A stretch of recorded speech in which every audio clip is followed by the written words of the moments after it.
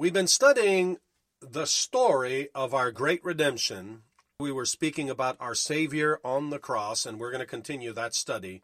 At the cross, Jesus suffered the same kind of separation from the Father that Adam and Eve suffered in Eden. Now, you remember 1 Corinthians chapter 15, verse 45 and 47 calls Jesus the last Adam.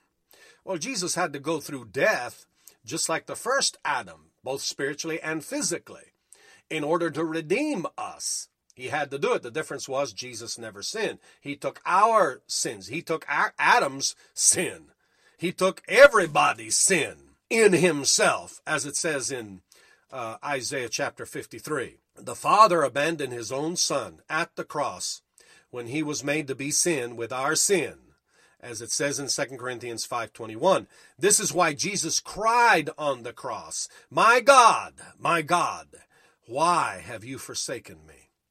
Psalms 22, verse 1 says exactly that. Jesus was quoting that psalm, and we'll go there in just a few minutes. Jesus was the bearer of sin, sickness, disease, death, and the entire curse. We saw that from Isaiah chapter 53. He bore death in every realm. It says he was in his deaths. I was trying to remember the phrase, bemotav in Hebrew. Glory to God. It says that he suffered death in every realm. He was made to become the curse when he died for us, according to Galatians 3:13. If you'll study that out from the Hebrew, from the Greek, you'll see that that's what that's saying.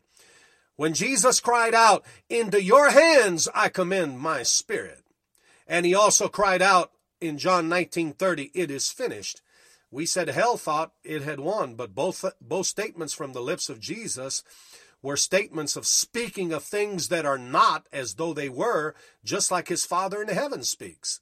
Romans chapter 4, verse 17 says God speaks of those things that are not as though they were. Well, Jesus was speaking like God speaks. Even before he could see the manifestation of the finished work of his sacrifice. You understand, there was still 3 days and nights to go through. There was still the resurrection and the ascension to go through. That's the only way you can interpret that. As I said, he was speaking by faith from the cross of things that are not as though they were. He was trusting God for his deliverance and his resurrection, even as he died and was getting ready to vacate his body. The statement, my God, why have you forsaken me?" as I told you just a couple of minutes ago, was a quotation from Psalms chapter 22 and verse 1. That psalm, Psalms 22, in its entirety, is completely a messianic psalm, both in nature and scope. In it are foretold many things that happen around the cross. Now go and read Psalms 22. I'm going to tell you where some of these things that happen around the cross are mentioned. For example, the mocking crowds in verses 7 and 8. It talks about the crowds that mocked him. Then it talks about Gentile participation in his crucifixion in verse 16.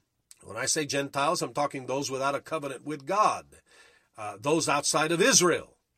And that would be the Romans. And Romans, if you remember, as well as a lot of other Gentiles, were called dogs by the Jews. Do you remember the Syrophoenician woman that came and begged Jesus to heal her daughter? And Jesus didn't say a word to her. And finally Jesus said, "I'm only come to the people of Israel." And she said, "Lord, my daughter's dying. Have mercy on her." And he said, "Well, it's not right to give the children's bread to the dogs." I mean, he called her a dog. But it was the way that Jewish people talked about people without covenant.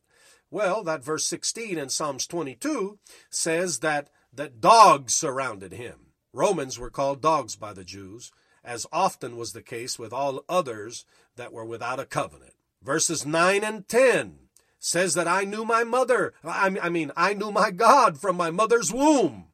Well, that couldn't have been anybody else but Jesus. He had a supernatural birth from God. You remember the virgin birth we talked about? Then here's another one that really shoots a hole in every movie that's ever been made about the crucifixion. And that's verses 14 and verse 17.